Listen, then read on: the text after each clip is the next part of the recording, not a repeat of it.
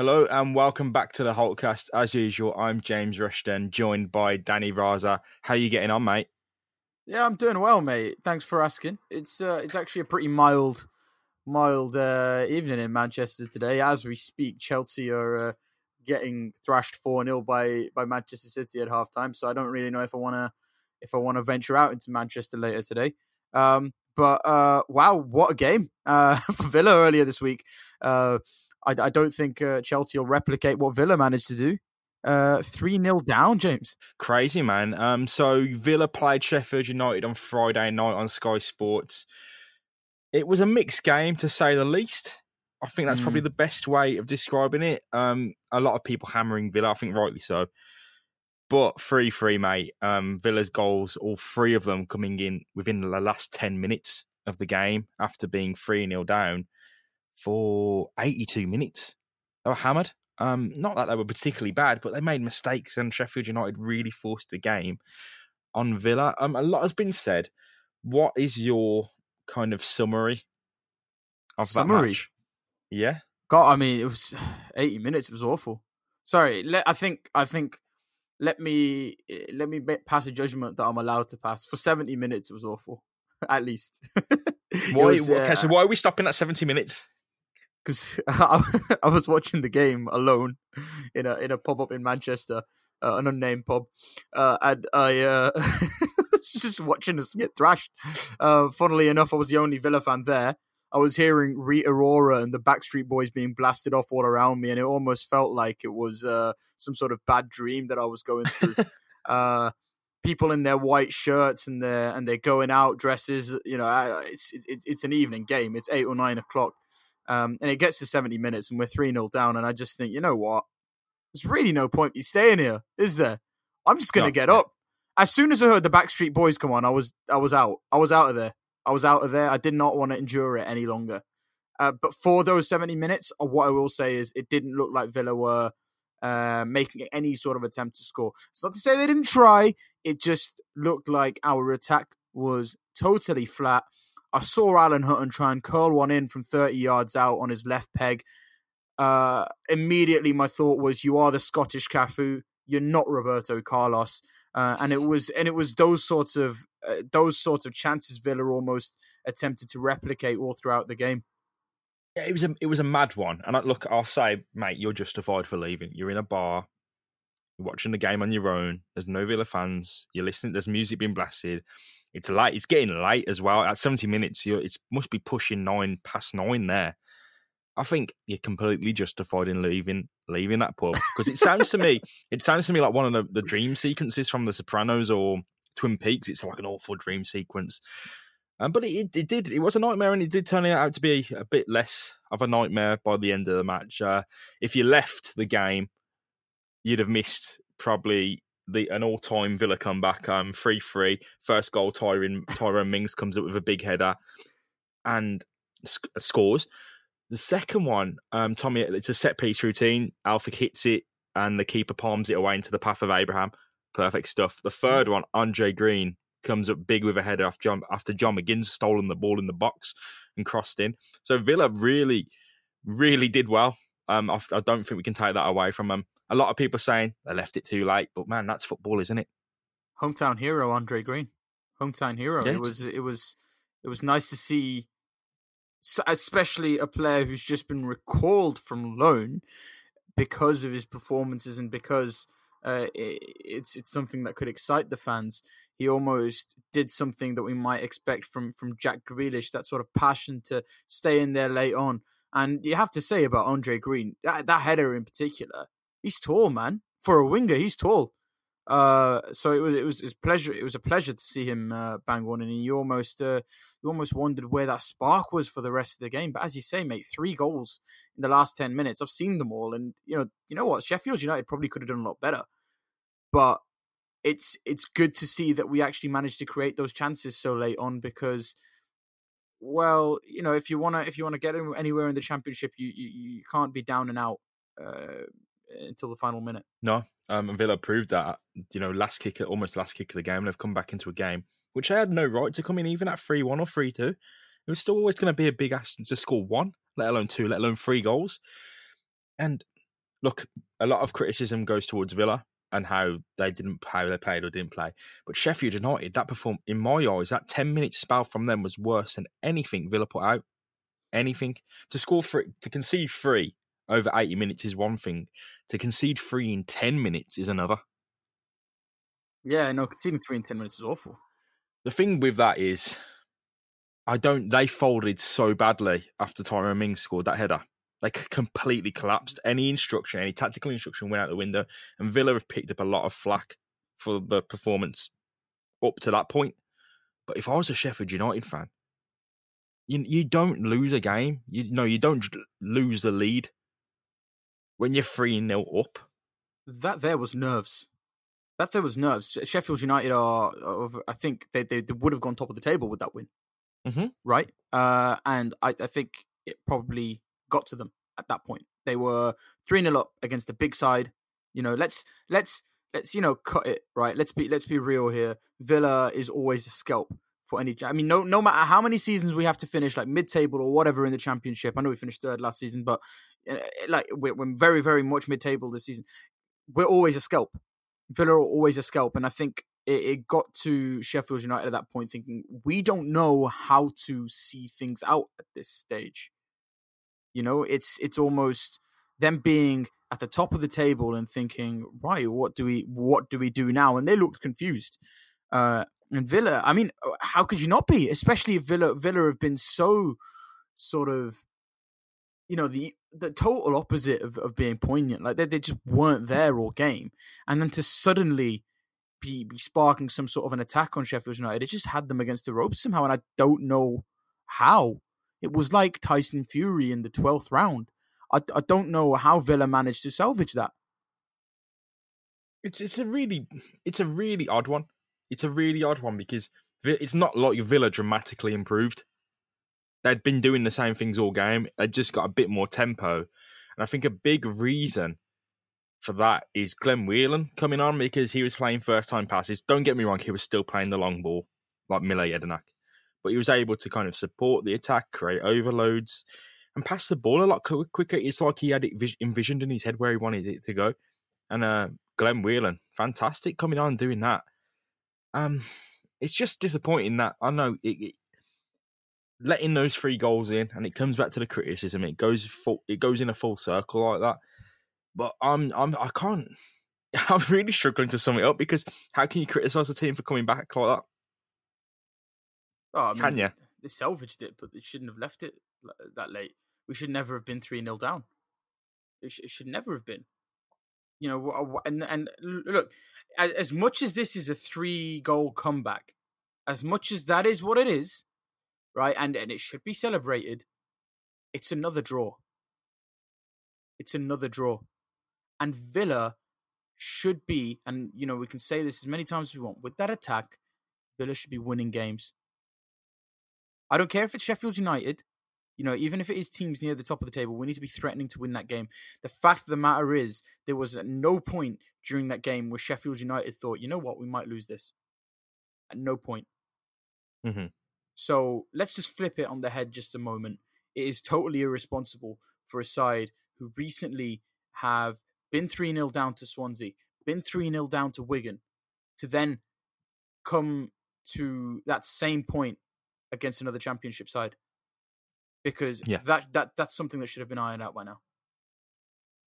I think Villa got some squad struggles, don't they? It's what squad struggles? What squad struggles? I think it's completely unbalanced in ways that we can't necessarily see. I think we have a problem at defensive midfield. That is a massive issue, a huge issue for us.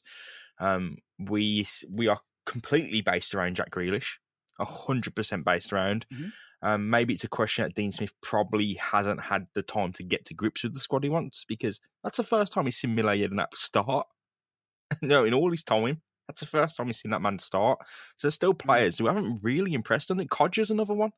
There's players that played for Steve Bruce and aren't playing anymore. They aren't impressing. Jonathan Codger's a massive one, actually.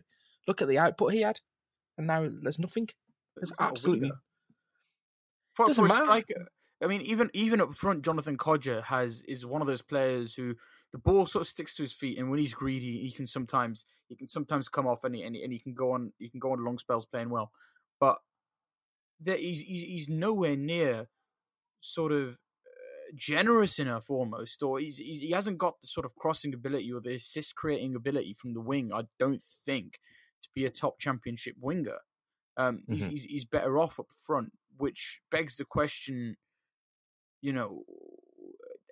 who's going to be playing on that left wing for us? Is it going to be Jonathan Kodjia? And if it is Jonathan Kodjia, who's our backup striker?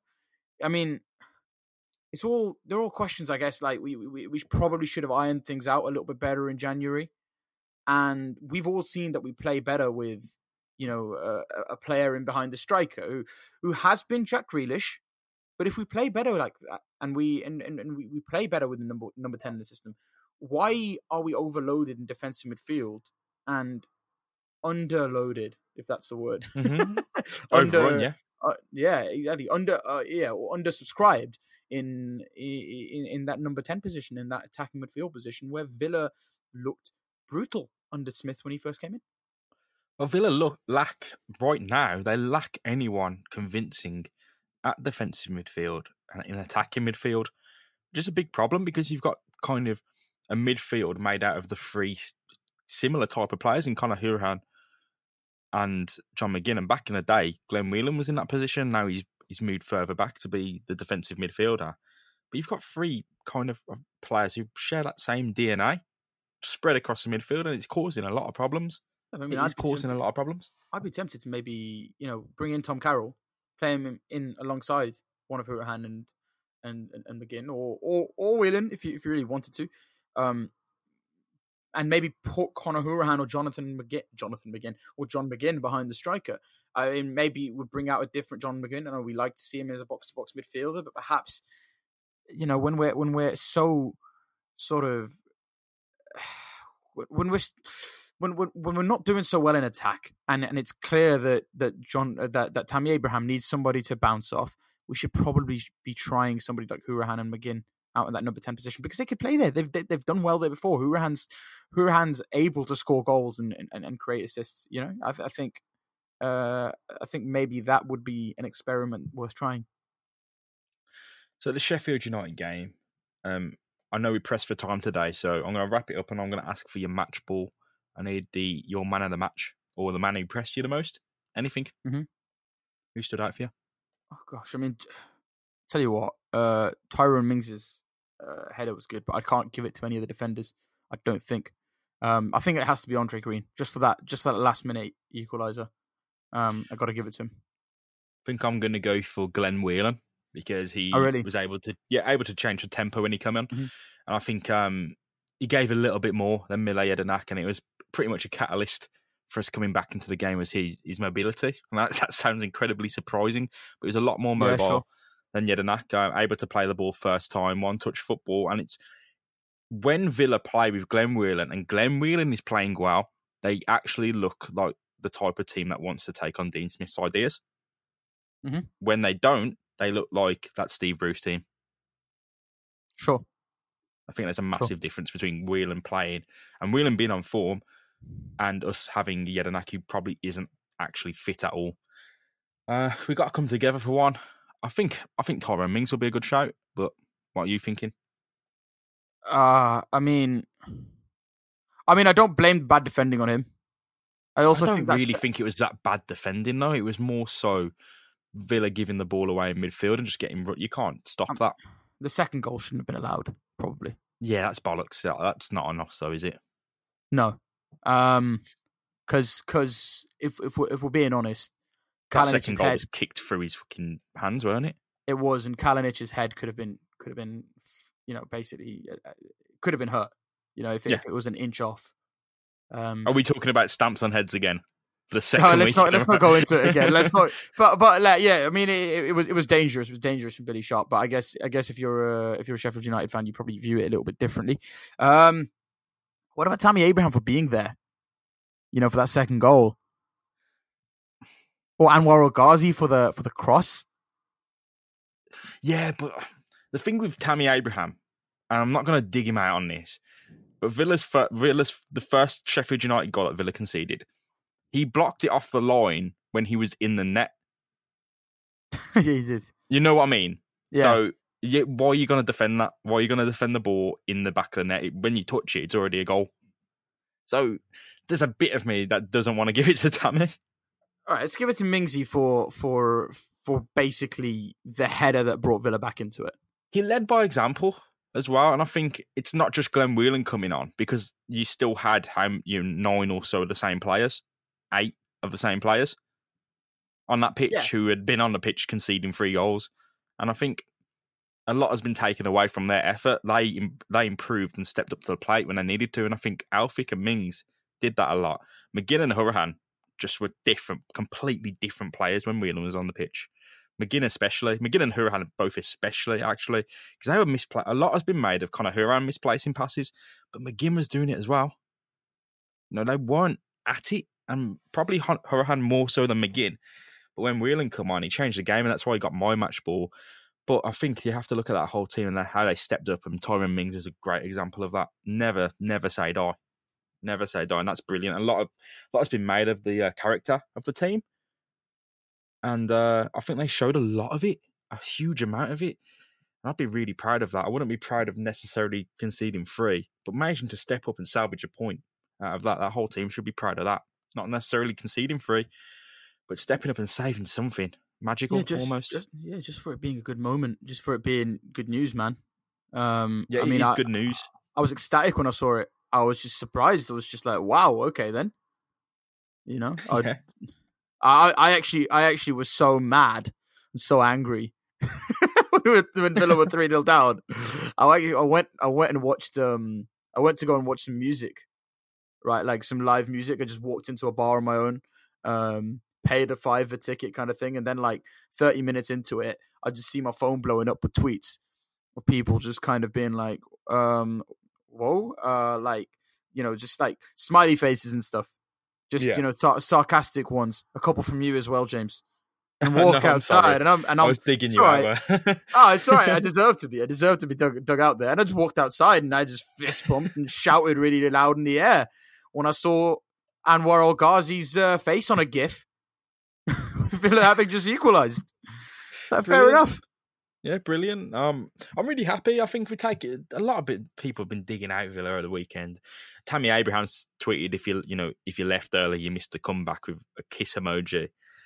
And people were like, you would have left at 3-0. And there's a lot of people trying to justify why they left. And I don't care, man. If you left, you left. That's you, and that's your business. I mean, you don't need to justify. I don't think anyone needs to justify it. But a lot of people are going to great lengths to justify why they weren't there. And I think it's fair. You don't have to justify it. If your team is 3-0 down, right, and they've shown you nothing, and let's be honest, Villa showed us nothing. They did show nothing up until the last 10 minutes. You're perfectly justified to get out there, miss the traffic, whatever. You know, that's it. Miss the traffic. Get home safe. You know, get out. Coming all over, coming from all man. Different directions. So get home. If you feel it, you don't need to justify it. You don't need to come out on Twitter and say, "Oh, this is why we're home." It's a part and parcel of football, isn't it? Leaving early, but I would question why you're spending that much money on watching bloody Villa if you don't like it. Oh, if I'm at a game, I never leave early, but I can understand why you would. Yeah, I think it. I get those feelings. So we've got 2 games to preview, because we've got the midweek one and the West Brom one. So we'll fly through those. But first, mate, it looks like Jack Grealish could be in line for a role in one of these games, probably more so the Baggies one on the weekend, if at all. So if he comes back, who loses out in that midfield? Whoever the defensive midfielder is. Yeah, and you're going to push Hourihane back, you reckon? Pretty much, yeah. I'd say it's pretty simple for me in that sense. Yeah. Yeah, it is a simple question, actually, isn't it? Yeah. I thought he was losing out, yeah. Whoever that's what was working. That's what was working before. So yeah, whoever's there. I think they might even start Whelan over Hourihane. I mean, yeah, that's the other option, isn't it? You could look at Tom Carroll. I mean, Carroll hasn't even had any games yet, has he? Maybe midweek. He played 10 minutes. Yeah, he played 10 minutes against Reading, so he hasn't had a great deal of action. Wasn't on the bench at all against Sheffield United due to illness.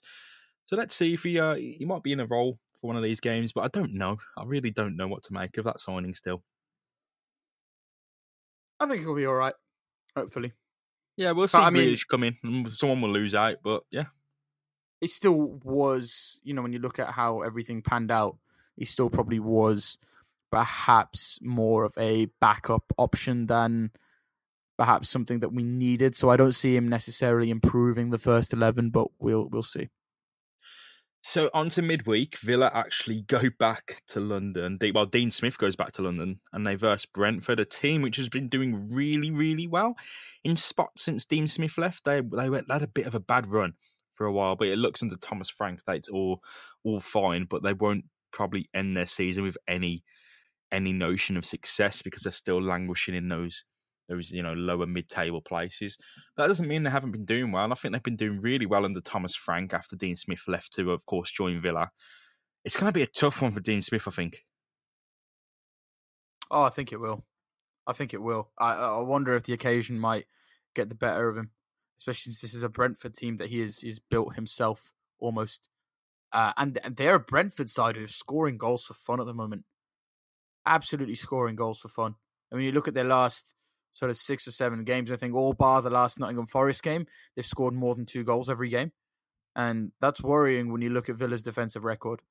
And what's worrying for me, mate, is that this Brentford side that we're going to play look more complete. Like they look like they've got more of a defensive backbone than they did when Dean Smith was managing them. They were always quite attack heavy, and they've lost their best central defender. I think Chris Mitham moved to Bournemouth, and they look even better without him. It's crazy, and I think I'm pretty scared. What is it, Dolsgaard and Sorensen? Yeah, and I think they've got Barbet. They've got a lot of options they can choose to kind of deploy it across a back 4, back 3. Their defence looks solid. Their attack looks solid. They look like they're riding a high wave and they're moving forward again after kind of losing the manager that they thought might have taken them to the end of the season and maybe the playoffs. So they've had a roller coaster season, but they've been performing really well. And Brentford have always had us on a plate for the last few seasons, especially when we visit their place, mate. Oh, it's because they're a positive side, and I think if you go to Villa and you attack them, I mean, it's that the world's your oyster. Yeah. Villa are the sort of team where if you start getting scared of them because they're Aston Villa, because they're a big name, and that's one thing. But if Brentford, they are always that sort of like plucky underdog side, aren't they? And they always manage to do well against some of the bigger teams in the Championship. And I think, that's with all due respect, by the way, to them, they've done fantastically to get to where they are, and I'm sure they're going to continue because they have got such a fantastic young squad. I could almost see them going up to the Premier League and doing a Bournemouth in a couple of years' time. But a lot of that is testament to Dean Smith. He did manage to build a very strong team there, and he did manage to build a very strong attack. Not only that, but he turned them into a team where they were not necessarily reliant on the same people. If players left, they were able to replace them. They were able to bring in other players. And he's shown himself actually in a weird sort of way that with him leaving, somebody else who's been in the coaching setup is able to step into his place or into his space and let things continue the way they were. And I think when we look at Brentford, you look at what you'd like Dean Smith to do at Villa, but on a higher level. So I think I think Brentford being a strong team, I think it's only something we can look at positively. And I think it will be a fun game. Yeah, I think Aston Villa under Smith, I think next year, maybe the season after, will be a lot more focused on the attack. Brentford look a bit more complete under Thomas Frank. We'll probably end up pinching Thomas Frank if this doesn't work out well in the next few seasons. But I've got faith in us. I just think it's going to be a rough season, and that doesn't end necessarily on Wednesday, because I really do think we're going to be in for a tough time at Brentford. I really do think that, because it always had, there's a narrative at play here now, not one that we necessarily wanted, but it's a fact that we've come in as a quote-unquote big club, pinched a quote-unquote small club's manager, and they've not really been rocked that hard by it, and we have had a patchy season. They'll be out to get Smith. I think you're right. It's going to be a very tough game, and Brentford scoring a lot of goals at the moment. I'm hoping we're back to scoring ways, but let's be honest, all the goals that we did score against Sheffield United were scrappy, very scrappy. let's just hope we manage to find that same scrappiness against Brentford on Wednesday. I think it's going to be. I think it's going to be tough for me to predict much more than a defeat here. Genuinely, I don't know about you. Yeah, I honestly think it might be a defeat, but I think a 1-1 draw is a more realistic result. I think it's easy to look at the challenge, but I think Villa probably have it in them to steal another draw. Yeah, I'll go with a 1-1 draw. Going for the same one, are we? We're gonna agree on this one. Yeah, I think so. I think you're right. Let's be realistic rather than pessimistic. I think it's more better to look at the positives rather than predicting a defeat. I don't want to really get into the business of predicting defeats. But Villa have a tough match after the Brentford because West Brom come to town on Saturday. So they're visiting Villa Park. It's not on Sky Sports, so it's a 3 p.m. kickoff. It's a derby game. West Brom have kind of been on the up and up. They're not going to finish top 2. They're going to probably secure a playoff place. Probably 4th or 5th place looks set for them, set in stone almost.